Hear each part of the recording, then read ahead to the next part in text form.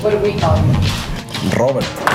Oh, this ball is absolutely blistered. Left center field, long run. Luis Robert got it. He's going to be an absolute beast for, the next 10 to 20 years. A grand slam for Luis Robert. Luis Robert got a hooker and just buried it out there. I've seen a lot of Under Armour mannequins that look like that. You will see. He's going to be the next Mike Trout. Oh boy, Luis Robert, look out to the concourse. En Cuba siempre se pronuncia Luis Robert. Luis provides a special combination of power and speed. A combination of Andruw Jones and Bo Jackson. And even oohs and ahs buzzing from this crowd on how far and how loud that home run was. This one had that sound. American League, National League, get ready because Luis Robert is coming. Hi, this is Jim Thome, and the best White Sox talk is on Locked On Sox podcast with Tanny and Herb.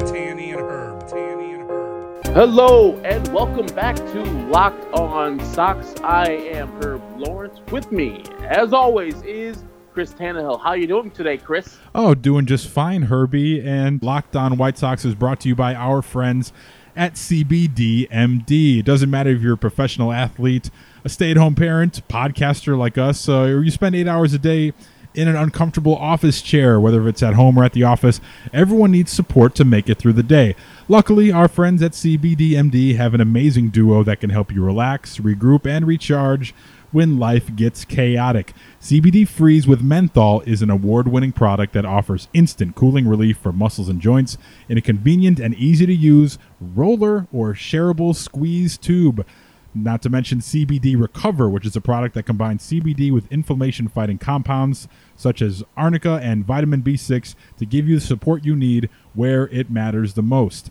And to make it even easier to try this amazing duo of topicals and everything else CBDMD has to offer, they're offering all of our listeners, you Locked On White Sox listeners, 25% off your next order when you use promo code LOCKEDONMLB at checkout. That's LOCKEDONMLB. Promo code to save 25% off your purchase of superior CBD oil products from CBDMD. Tonight we're going to do a little something different. We're ramping up to the regular season, which starts Thursday nights, and for the White Sox it starts on Friday, but we thought it was important to not lose sight of this year, is that we are going to be doing one episode a week. We're going to try to stick to that schedule, where we're going to do a new little sub-genre of shows here on Locked On White Sox. We're going to do Locked On, I don't know what we're even going to call it. We're going to Locked On Lubob, Locked On Luis. I don't know. What should we call this thing? I want to spotlight Luis Robert one day a week. Let's just put it like that. What should we call it? Luis works for me because it goes LOL. That's great. Oh, he's gonna have some scary, funny stats. What about Locked On La Pantera? Is that too? That's too wordy. Yeah, and I'm not. I can't get there. La Pantera. Sometimes it sound. I'm trying to get too authentic with it. No, Locked On Luis. I'm good with that. All right, for sure. Or Locked On Robert. Let's see. Locked On. That doesn't work. Locked On Lubob. There's a culture war going on with Sox fans and Lubob and how they feel about the nickname Lubob. I've noticed. I'm good. It anglicizes his name. I'm good. I know it's already Roberts, so it's very anglicized. But let's go with Luis. I'm good with Luis. Give him some culture. It's not too hard for me to say. And the LOL, it works for me. But La Pantera does also have the LOL, but you can say LOLP. All right, so Locked On Luis or Locked On Luis Roberts, one of those things will work, I think. Sox fans know who we're talking about when we're talking about Luis. So if you see that, you know what it is. But we're going to go back a little bit and talk about White Sox prospects of yesteryear. And it's a very loaded conversation when you talk about White Sox prospects. And there's a lot riding on Luis Roberts' shoulders this year and for his career. He's already gotten the $88 million contract by the White Sox. I think it was the 2nd of January this year before all this stuff went down with COVID. People forgot about that. He's locked in. No service time issues for Luis Robert this year. But Herbie, let me ask you, when you think of White Sox prospects all time, good or bad, what flashes through your mind first? For me, it goes automatically to Mike Cameron.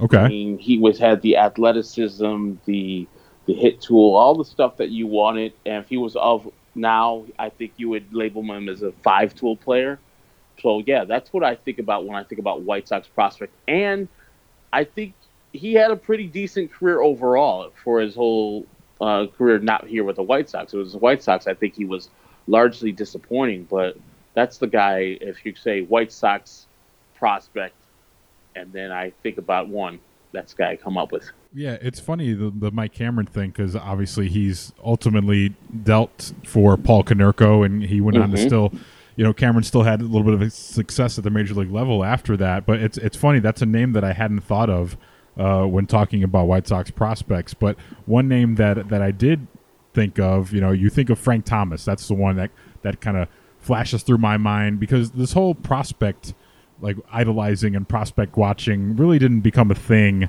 until like the last 15 years or so, right? Like it's, with the internet and the information we have at our disposal now, it's not a thing until recently, right? You can follow on Twitter. You can see what a kid's doing 15, 16 years old, watch videos on YouTube. You can see guys like Ben Badler tweet videos of guys in Cuba and the Dominican Republic. So this is something that's really become in vogue relatively recently, especially when you talk about over the course of history. But the Sox kind of built their 1990s empire with top prospects. They drafted Jack McDowell and Robin Ventura in the late 80s, but then in the 90s here comes Alex Fernandez and Frank Thomas. But ultimately, when I think White Sox prospects, sadly I think of more busts than anything. And this is a great list put together about a year back by Chris Kamka, again another Kamka mention here on Locked On White Sox, of the White Sox prospects sort of by year and where they ranked over the course of the Baseball America list and the top prospect list. Like, there's not a lot of high prospects. Sorry. I'm watching the game, and the first ball hit.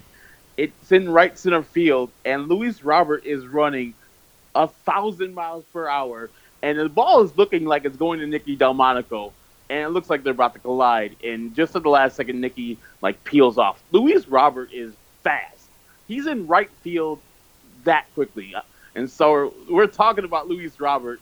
I thought there was going to be a collision, and we're going to have to cancel this episode and the rest of the season for these Locked On Luis Robert shows. Well, goodness gracious. Well, that's funny. Like I'll probably just end up leaving this in there because it is timely, but that's one of my concerns going into this year about the outfield is where it stands now, and we find out today that we're not going to have Nomar Mazara for at least the opening series against the Twins, and we'll talk about that more in tomorrow's preview episode of the season. But I worry about someone getting hurt out there because he's so fast and young and aggressive, and the other guys like Eloy.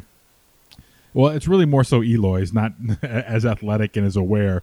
You have a better shot out there with Leury Garcia or Adam Engel. They have a little bit more awareness, but it's going to be clunky. You see this year after year as we go through this rebuild, guys who haven't played a lot of big league ball together having issues when they get out in the field together. Who takes charge? Who's the captain out there? Communication. Even guys, I wish Tim Anderson would take a little more charge in the infield, and especially balls that go out to shallow left field. So yeah, that's pretty timely that happens tonight. But back to the prospect list. So this is a list comprised by Chris Kamka, top White Sox prospects over the years and where they ranked in the top 100 list. And there's a lot of more bad than good. You talk about 2013, Courtney Hawkins. He only ranked as high as 68. He, of course, famously did the backflip on draft night on television there after he was picked by the Sox. Addison Reed was number 100. He was low man on the top 100 list, but there he was right there for you. Guys like Josh Fields, ranked number 24 back in 2007. Another name that has come to mind recently with Robert, because they played the same position, but Brian Anderson. Brian Anderson came with a lot of hoopla in mid-2005 when he famously, early on in his Sox career, took Felix Hernandez deep in that 05 season twice, and that was a big deal at the time because Felix Hernandez at the time was he was a young hotshot prospect in his own right, and it was sort of a little prospect on prospect action here. Maybe we got something in this Brian Anderson. And he played a great defensive center field for the White Sox throughout his career here. But ultimately, 2006 happened, and they bring in Rob Makoviak, and they brought him in to play center field, and that just did not work out particularly well at all.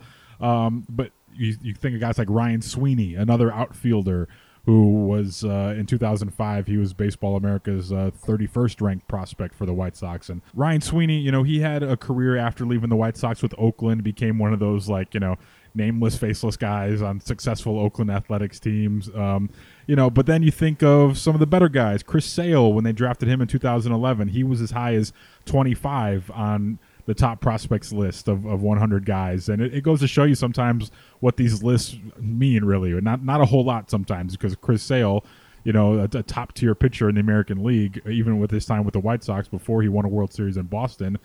But then you start thinking of guys like 2009, number 1 draft pick, 8th overall, selected before guys like Aaron Hicks, Garrett Cole, Jason Kipnis, Craig Kimbrell.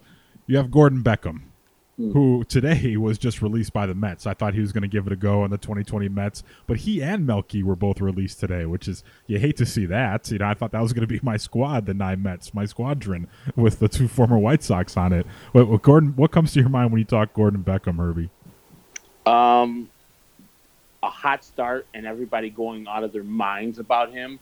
And then hearing about a possible Adrian Gonzalez trade and all the White Sox fans saying, no, we don't want Adrian Gonzalez. We got this kid. He's great. Everything about him's excellent. And he sucked the rest of his career. He had such huge expectations, especially after that rookie year.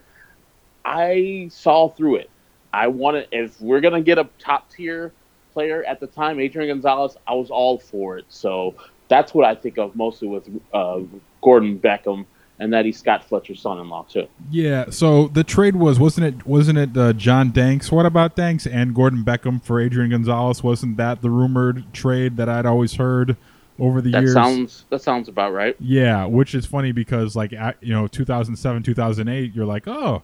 After John Danks comes up in 07 and he, of course, after the blackout game, like, oh, maybe you have something here. Maybe you have a top of the line starter here in John Danks. And of course, he got the injury and things were never quite the same for John Danks. And, they gave him the big contract, and it fed into the Jerry Reinsdorf thing of not giving starting pitchers big time contracts after that. It sort of reinforced those thoughts. But then you think of a guy like Joe Borchard. And there's a lot of toolsy athletes when you look at White Sox number 1 draft picks over the years. But as far as prospects go, this is, right on the cusp of when people started doing this, this prospect watching. And Joe Borchard was a guy who played quarterback in Stanford. And I remember at the time there was a lot of attention being paid to Joe Borchard. And people were saying, all right, this guy, he can do it all. Athlete, he can hit for power. Here's your man right here. And never really amounted to much. He may still have one of the longest home runs hit at U.S. Cellular Field. Then it was, of course. I think it's still official. Yeah. Okay. That he is the longest home run in the field currently the White Sox play. I think the home run hit by Eric Chavez off of Gary Glover is further, but they can't have a opposing team guy being the home run record leader. Of course not. Yeah, it wouldn't be right. So. The term White Sox prospect it's a very loaded term, as I said, and I think the name that comes to mind, I've sort of done the Clockwork Orange, just like bleach my mind and my eyes of all those prospects, the bad prospects of yesteryear, and sort of refresh the palette here. And I think Yoan Moncada, because this iteration of the White Sox doesn't happen without the Chris Sale for Yoan Moncada trade. Moncada was the number 1 prospect when the Sox acquired him, and so far, so good for Yoan in the White Sox uniform. He's lived up to that number 1 prospect billing, and he looks like he's a piece you can build around, someone that's going to be on your team for a decade and put up good numbers and be a perennial top 10 AL MVP candidate. So I think Yoan Moncada, because he really started it all for the White Sox, and that was sort of like the first piece that they collected. It was like, okay, now we have something here. Now let's keep adding on to that. Which brings me to Luis Robert. And to put this in context here, Luis Robert was born August 3rd, 1997. So if you don't feel old yet, he was released after Wu-Tang Forever was released, which was on June 3rd of 1997. So when RZA was saying you don't even have to go to summer school because Wu-Tang Forever is all the education you need, Luis Robert wasn't even born yet. So I was out of high school before Luis Robert. I think I finished a year of college before Luis Robert was born. That's amazing. Yeah. So I think the White Sox rebuild in a lot of different flashes of memory synapses that fire off when I think of over the past 4 years of the rebuild. But one of the best memories that I have is when the White Sox signed Luis Robert. So I take it back to May 20th, 2017, and I was having a birthday party up at Cole's Children's Museum for my daughter Juliana, and she was turning 3. And I'll just be honest, I was a shit dad that day. I did the bare minimum of things required by me as a dad. And, when you're doing a party at a big event like that with a whole lot of kids running around and you brought your own food and, you're trying to talk to all the parents that come and things like that. So I did the bare minimum requirement. I had the minimum amount of flair as a dad that day. But I remember there was no cell signal at the Cole's Children's Museum because there's so many people there. And we had heard about Luis Robert for about a month before that. And I just remember going out and constantly refreshing my phone because there was reports that he was wearing a White Sox hat on Instagram, and you couldn't really tell, he was taking BP with a black hat on. It's it must be a Sox hat. And then, which it really didn't do us any favors when Manny Machado came along and they had the whole thing with the Rawlings glove that was silver and black. I think we were burned by that because of the Luis Robert thing. It was we saw that. We're oh yeah, that's definitely a thing. We've seen it before with Luis Robert. So take me back. Did you have any memories of that when they signed him that day in particular, or the days around that time period as okay, this is a big deal in the history of the franchise? I, like most White Sox fans, was out, didn't really know about Luis Robert. I had heard about him, but I was okay, another Cuban-born player, blah, blah, blah, blah, blah. He might fizzle out, whatever. I don't know that much about him. Them getting him is a coup. I knew other teams are big on him, and for the fact that the White Sox got him, they thanked Jose Abreu for his influence in that regard.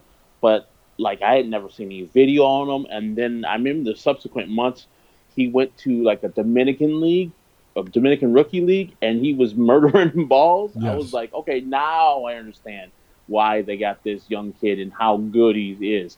I'm surprised still by how much from 2018 to 2019, how much better he got. And I got to remind myself, he got that much better because of development.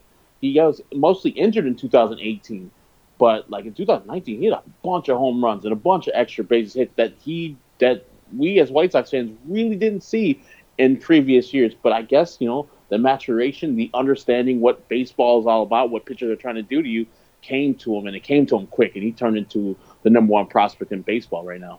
It did, yeah, and I think that's why I'm so encouraged by him this season, and we'll get to that in a second. But so to take you back to May 20th, 2017, so I like to put things into context because things aren't all bad all the time, despite living in the social media era where everything is the worst thing to ever happen in that moment. So the White Sox lineup, May 20th, 2017, they actually they beat the Mariners 16-1 that day in Seattle, and their lineup consisted of Yolmer Sanchez, Melky Cabrera, who we just mentioned, decent, Jose Abreu, excellent, Avi. That year, I don't know, probably good. The Todd Father. Ugh. That year, not good. 2017, terrible. Tim Anderson, he had made his debut the year before. Matt Davidson, another guy on the prospects list here. My guy. My guy. We know that. He failed. We talked about them the other day and how we're depending on guys like him and his level of talent. And now you see actual real talent that's performing at a major league level. Where's he at these days, Matt Davidson? Is he going to get a shot in someone's bullpen, maybe? He had a home run today in their scrimmage versus the Tigers. Wow, how about that? So far for his career, he's a even 0.0 WAR player, according to Baseball Reference. Matt Davidson is, but he's got a lovely beard. Apparently, he made the team too. Nice, good for him. So I don't think it's official, but it looks like they haven't cut him. That's great because he was one of my favorite, just personality guys. He was he was an odd guy but funny, and he had some big home run moments there against the Royals. I remember on opening day a few years back. So Davidson, the Narv dog Omar Narvaez was catching that day. I mean, he had a glove. I don't know if he was catching that day.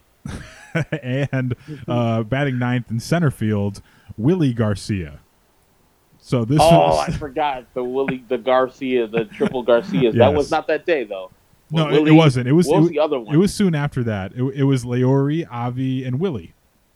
Oh yes. So Mas Garcia's the Trace Garcias. At the Twins, right? I think so. Yeah, they did it a few times. I think because they had relative success for the first calendar year of a rebuild. Like it wasn't as bad as everyone thought it was going to be that first year because you still had some talent and you still had Avi, who you didn't know what you had yet. So that's why I always say, acquiring Avi was like the soft launch of the rebuild. But yeah, so you had a pretty bad lineup out there that day, the day they signed Luis Robert, and so it gives you a little perspective there. And I want to take you back to Luis Robert's introductory press conference. Now, this is a week later. I remember this day pretty vividly because the Sox had a doubleheader against the Tigers that day, and it felt like one of those turning points in the organization. Not only when they signed him, but just the vibe around the team sort of changed when they rolled out Luis Robert. And here's Rick Hahn talking about the courting process and their presentation to Luis Robert, going as far back as April of 2017, and with Marco Patti scouting him when he was much younger. Today's an important day for the organization, and one that marks another step forward in this process that we began a little bit over a year ago. And in adding Luis to our organization, we feel we've added another dynamic, potential impact talent to our organization. Luis, who we view having the potential to be an impact center fielder for the long term, provides a special combination of power and speed that's unique in this game today, and he becomes instantly one of our top position player prospects. One of the top outfield prospects in the game, I should say. One of the things I think is important for everyone here to understand, and I appreciate you bearing with me as we go through this is the result of an organizational effort and the result of many people throughout this organization working together to continue to improve where we are and where we're headed.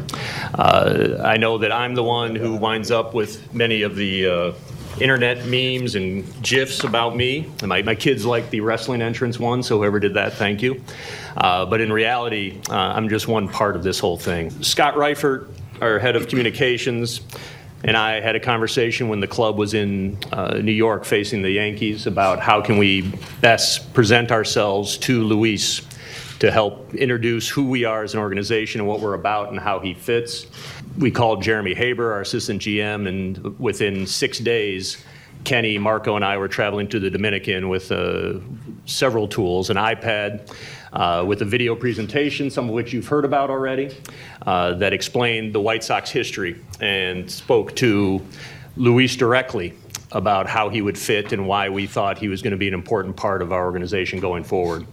The video was narrated by Ricky Renteria. It included messages directly to Luis from Jose Abreu, Yohan Moncada, and Michael Inoa, who shares a trainer with Edgar Mercedes, who is here today. He shares a trainer with Luis and made clear to him how he fit into this organization going forward. All right, so there's Rick Hahn from May 27th, 2017.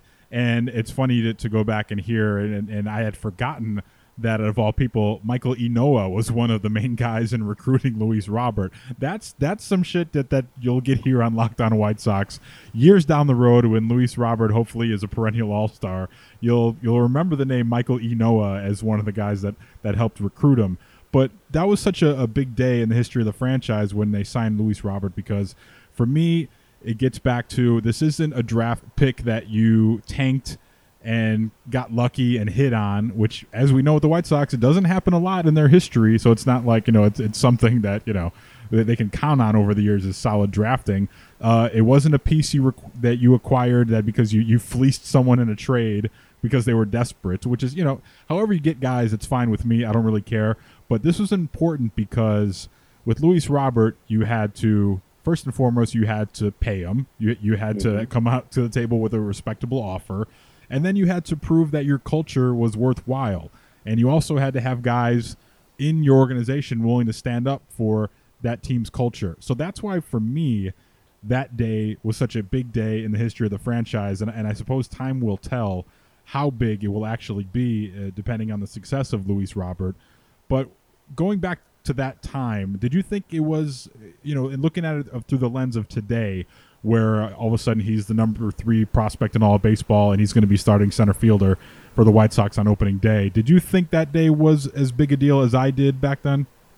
Not at all. I thought it was a big day, but I didn't think it was program-changing, game-changing, as the White Sox are pretty much, from that day, have been one of the players as far as the rebuild has gone. I thought, it's another guy. I was like, Abreu, I thought was a bigger thing for them to get, because I was so excited. I had seen highlights of him playing games versus other people in the Cuban League. So I was like, okay, this guy's got a hit tool that can't be stopped. So I can see it. I know that in games he looks the part. So I feel that was a bigger moment for me now looking back. And I spoke to this the other day. Luis Robert looks to be, if everything pans out, the best of these prospects. Better than Yohan, better than Eloy, better than Jose, even though he was a little older. I would agree. And that Abreu thing is funny, too, in itself, because I remember the World Series that year in 2013. It was the Red Sox, and I forgot, was it the Phillies maybe? I don't remember who they beat that year in the World Series, the Red Sox. But I remember Ken Rosenthal breaking in the middle of a World Series game to talk about the White Sox signing Jose Abreu. And at the time, I thought that was a huge deal. I was like, because they were kind of, they needed someone to have the franchise take the next step with, because Paul Konerko was on his way out, as was Adam Dunn, and guys were starting to get older, and you were really starting to see the door slam shut on that World Series team and any contention. So that, before they acquired Avi, that was like the demarcation point in terms of the next phase of White Sox history. So yeah, I'm glad you mentioned Jose Abreu in there, because I believe they played. They may have played on the same professional team in Cuba, but Luis Robert has been playing professional baseball in Cuba since he was like 15 or 16 years old. So like, to see him on the field every day, people knew that he could play baseball at a very young age. The only thing with him was to stay healthy. And you mentioned sort of things that we're going to compare him to. We've been collecting this list at 670 The Score of contributors of what they think of Luis Robert. Now, brace yourselves if you haven't heard this before, but there's a lot of big-time names in these comparisons. Comps is what we call them in the industry. Isn't that right, Herbie? So yes. Yeah. So you're going to hear from teammates like Aaron Bummer and Eloy Jimenez, but you're also going to hear from longtime baseball lifers like our very own Bruce Levine, Steve Stone, Scott Greger, who's been covering the Sox for, I think, 3 decades, Joe McEwing, via Jason Benetti's voice, John Morosi of MLB.com, the great Hall of Famer Peter Gammons, John Heyman, Scott Podsednik, and Dan Plesac. Here's what they had to say about Luis Robert, mind you, before he's even played one Major League game. I could talk about Luis Robert all day. I've seen a lot of Under Armour mannequins that look like that. You will see. He's going to be the next Mike Trout. Going Ken Griffey, going Willie Mays with him. Andre Dawson comes to mind. I was fortunate enough to be able to watch Roberto Clemente play. I have heard that comp with him before. A combination of Andrew Jones and Bo Jackson. A combination of Cespedes and Mookie Betts. How about that? A combination of speed and power. I think maybe potentially Aaron Judge. To me, he's like Acuna with speed. I saw Ichiro. You just very rarely see a guy that has the ability to just do it all. He reminds me a little bit of an Ellis Burks when that guy was beast for a while when he came up with the Red Sox. He reminds me a little bit of Dave Winfield. So yeah, Ellis Burks and Dave Winfield were the ones today, Herbie. I don't know if you caught that.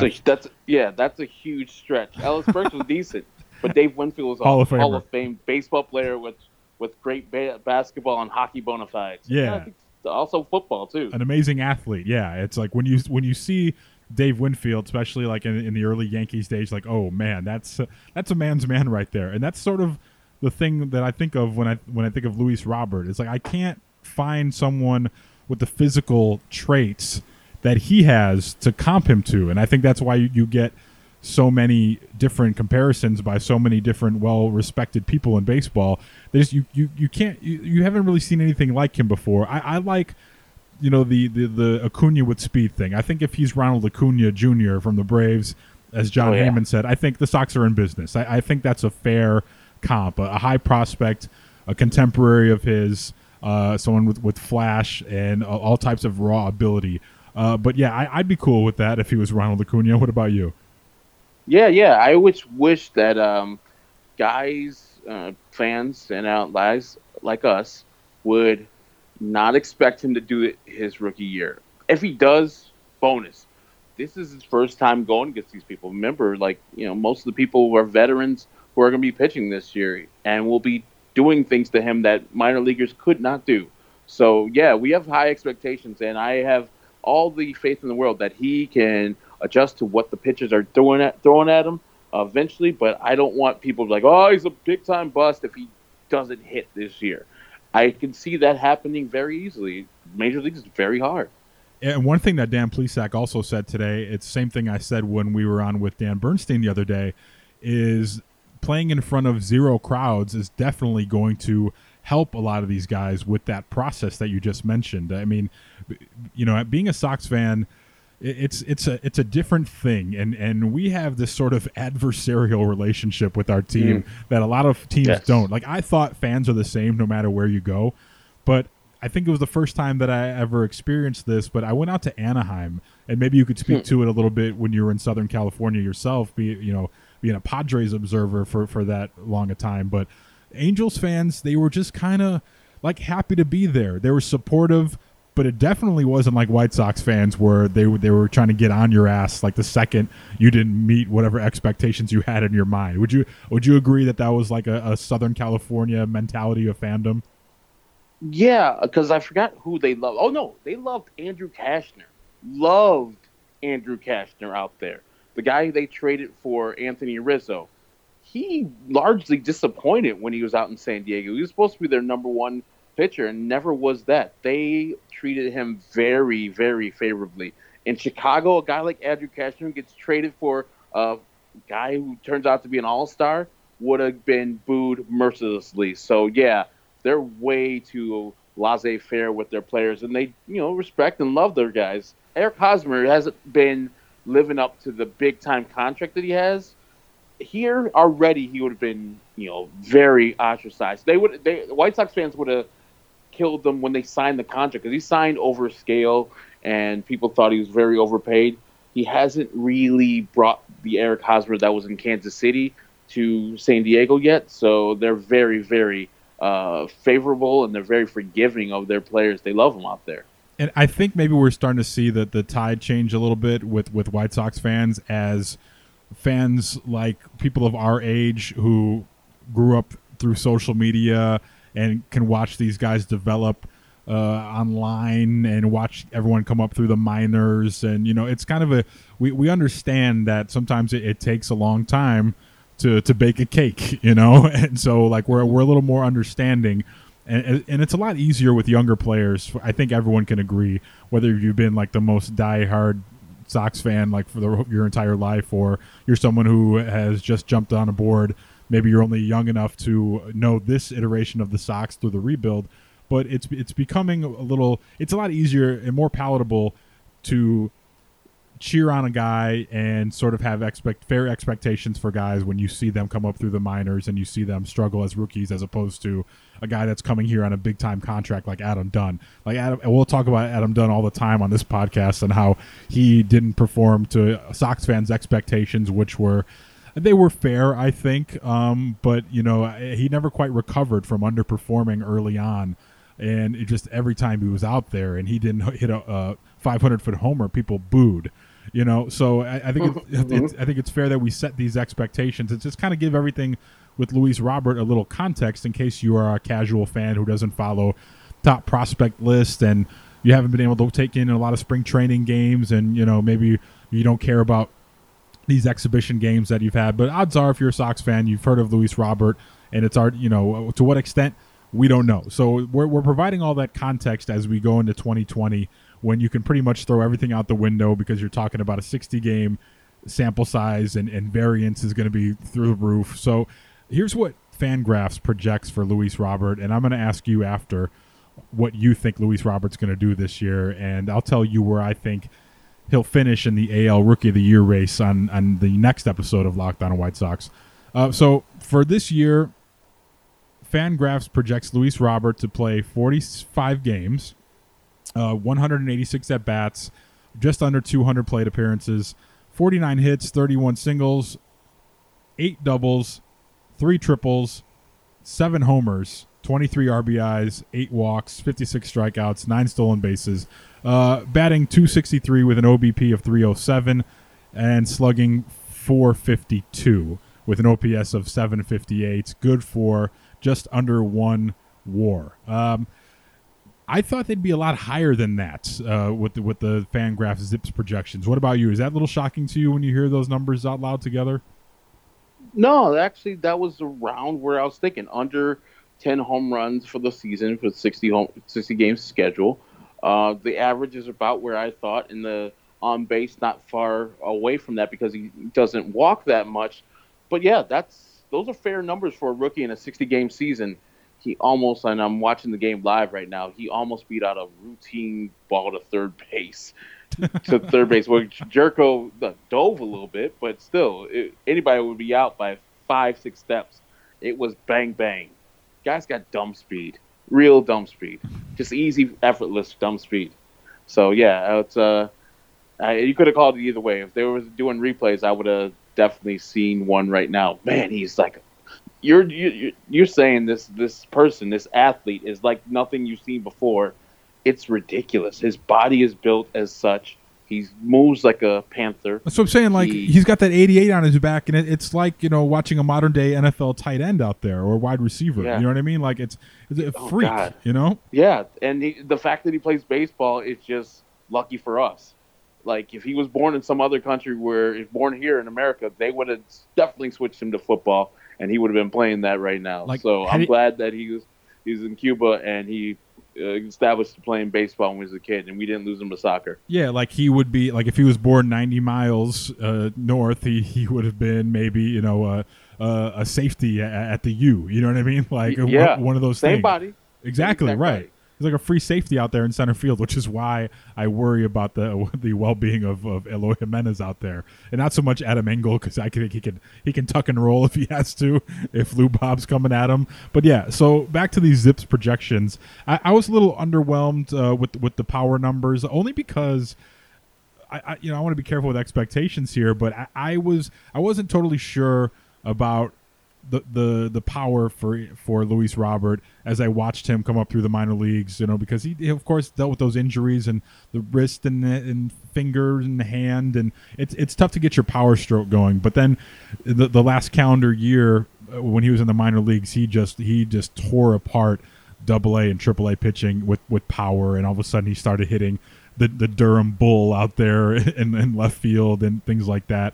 And then what I saw of him in these exhibition games at Guaranteed Rate Field, where he's hitting balls into Jim Thome territory, and he's almost hitting the concourse on a fly. And I know it's exhibition and guys are working on stuff, but I've kind of, I'm paying close attention to his power ability here, and I'm wondering if he found a power stroke here as you start the season. You put the needle of the record right into the middle of the song here in the calendar season, and all of a sudden he's feeling good. Weather's hot. He's got a power stroke going, and he seems to be in a groove. I think it's certainly not in the realm of possibility for him to hit maybe 12 to 15 homers this year in a short season. I know that may sound a lot, but the way he's hitting right now, I'm saying I think it's a possibility. And again, he's going to get a heavy dose of breaking balls, and we're going to sort of analyze this as the year goes on, how guys are pitching him, how quickly he adjusts. But the way he adjusted off of what Kyle Hendricks was doing to him the other night was good. Not so great against Yu Darvish, but you kind of got into a groove a little bit with his slider, and he's one of the nastiest throwers in all of baseball when he's on. So yeah, it's fair to just set the bar there. I have the OBP being a little bit higher because of the speed you mentioned. They've got it at just 307. I think maybe 320 to 330 is a little bit more fair for a guy like him. He's going to get his share of hits just on natural ability. Like you said, nearly beating out a routine ground ball to third base. And I think one of the things that you won't see this year as you would normally is over 162 is the nagging injuries. Like, you're probably going to see everyone go full bore 100% and really hustle 100% of the time. So I think he'll get more hits that way over the course of a shortened season than he would over a full season where guys aren't really trying hard the entire time. So that's where you have it with his projections for this year. I think it's underwhelming as far as the projections go. You think it's right on par, and we'll have to wait and see how this goes and how it develops over the course of the year. But as we close out here today, and we're 2 days away from the real thing starting, and I can't wait to see him out in center field and it being for real. I think it's one of the saddest parts about just the baseball part of this season is that we don't get to see him progress over the course of a year, and we don't get to see him out there from April, to wire to wire, So here's what his teammate said of him. This is Lucas Giolito talking about what he thinks of and what he sees when he sees Luis Robert. I mean, unbelievable athlete, obviously extremely strong, extremely fast. I've been impressed with his outfield defense big time. I know that he really puts his work in out there, practicing the defensive side. Obviously, the bat kind of spoke for itself last night. I think that he's going to be an absolute beast for, the next 10 to 20 years. So I'm excited he's on our team. A beast for 10 to 20 years, Herbie. What goes through your mind when you hear that? I mean, that guy knows. He was a beast himself. First pick out of the draft for the first round for the Nationals and number one minor league pitching prospect. So he knows. He's been through the minors. He's been in the majors the last couple of years. He knows talent. And everybody that sees Luis Robert sees some greatness. And you don't get this. Like, everybody tries to be calm and relaxed about giving too much expectations to people, but with him, people let it fly because they see it. They want people to know that this man is the truth, and we're not afraid to put labels on him that are high, like Willie Mays. We're not afraid to put labels on. I remember we were talking on the other day, and remember earlier in the year, I think right when he signed his extension, somebody was saying that he'll be like half as good as Ricky Henderson, or was comparing Ricky Henderson to Luis Robert. I was like, already, stop. You're comparing him to one of the greats of all time. And if he's half as good as Ricky Henderson, I will take that career. If he's Ricky Henderson, I will murder somebody and take that career. Who would you murder? Whoever wants to die. Because, man, I would love to have Ricky Henderson? These people are just dumb to say, oh, God, it's a bad throw by Yon, but Jose saved him. But, yeah, I would love to have a Ricky Henderson on my team. Anybody profiles to be Ricky Henderson. Give me everything that he brings to the table, the swag, the pulling of the jersey. Oh, yeah. The talking in third person. All time. The John Olerud thing. Yeah. Yeah, the John Olerud thing, for those who don't know the story, it's since been debunked, I think, by John Olerud. I don't know why he would come out and debunk that, unless he John Olerud is known for ruining my life when he was a Blue Jay back in 93. So Ricky Henderson was on that 93 Blue Jays team. Maybe he's 92. Either way, he was teammates with John Olerud in Toronto when the Blue Jays won back-to-back World Series championships, and Ricky Henderson was pretty damn good then. It's still, and so eventually, he plays together with John Olerud, and later on, talking year 2000, I remember asking Glendon Rush about this because Glendon was on that team, the Mets of 2000, who Robin Ventura had the walk-off grand slam single that year, and they went to the World Series and lost to the Yankees. But Ricky Henderson was on that team once again with John Olerud. So John Olerud, he played the field with one of those, with a batting helmet with no flaps. It was just to protect his head because he had some sort of brain procedure when he was younger, but he always wore a helmet. It was like a distinct characteristic, and you don't see that a lot of guys. So John Olerud had the helmet back in his Toronto days. So here comes Rickey Henderson. The Mets acquire him in 2000, and Rickey joins the Mets clubhouse, and he goes, "Hey, I'm Rickey. What's your name?" He goes, "Oh, I'm John Olerud." And I remember I played with someone with one of those helmets before. And he goes, "Yeah, Rickey, it was me. We played together in Toronto." Like, that's one of those like baseball stories that it just has to be true. Like, you really can't make that up. You know what I mean? And I asked Glendon Rush about that, and he didn't deny it, but he just said Rickey is like one of the all-time great teammates. So yeah, I can't get over you killing someone for Luis Robert to be Rickey Henderson. It makes me think of like stories you hear of when guys are coming up through the mafia, where it's like you're sitting in the back of a car with someone. It's like, "Oh, you want to be a made guy? Well, just go up to that guy and kill him." Like, just a random guy, not even like a contracted. Go up to that guy walking his dog and kill him. I think I read something about that or saw that on the Iceman HBO documentary back in the day. Well, yeah, I hope it doesn't come to that. Hopefully he can be that good on his own. But I just thought it was important that we set the expectations leading into the 2020 championship season, friends. And we're going to follow this all year with Luis Robert. How's he doing? We're going to track the progress. We're going to just talk about, there's going to be times where we're just going to want to talk about something amazing he did on the field. So stay with us here on Locked On White Sox, and we're going to be about all things Luis Robert, and because every Sox fan I know, just they can't get enough Luis Robert content. So I think the one thing he does have going for him, besides the no fans being in attendance, is the pressure with that is just you take that off their shoulders, saying a guy coming over and not only learning about this country for the first time, he's only been here a couple of years, but also learning how to be a professional athlete, be a baseball player, and especially being a young guy in trying times like these with COVID and being responsible. So there's a lot thrown in there for a guy to be successful, and we'll have to wait and see how it plays out, obviously. But I think that's one of the things that will help Luis Robert this year is you strip away that layer of the fans' expectations. Like, he can tune out what the baseball pundits and experts say about him. He can easily tune that out. He can not read press clippings, and him not knowing the language that well helps. I wouldn't recommend listening to sports radio if I were him, but so he can tune that out, and he won't feel the fans' expectations thrust upon him.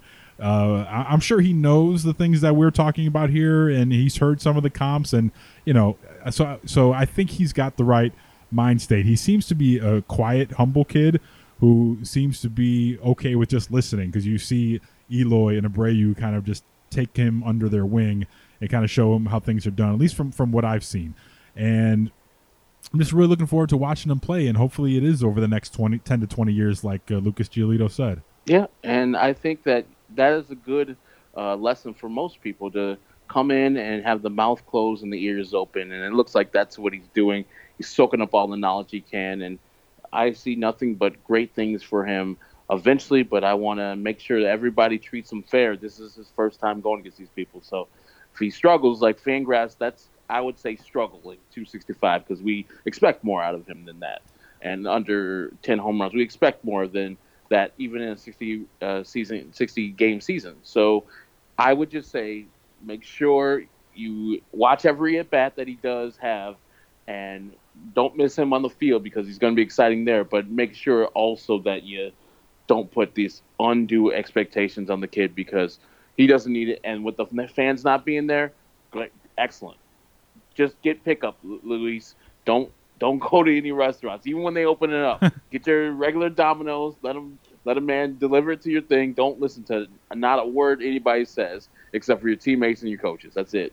I've often heard you say you will, pack someone's bags and drive them to the airport. Are you saying that you're going to pick up Luis Robert's food meals over the course of the year? Would be you willing to do that? If need be, I will be that guy and deliver it to his either furnished apartment or hotel room, wherever he wants to go. I will hook him up with some delicious pizza this time, not just Domino's, except for they're paying delicious that way.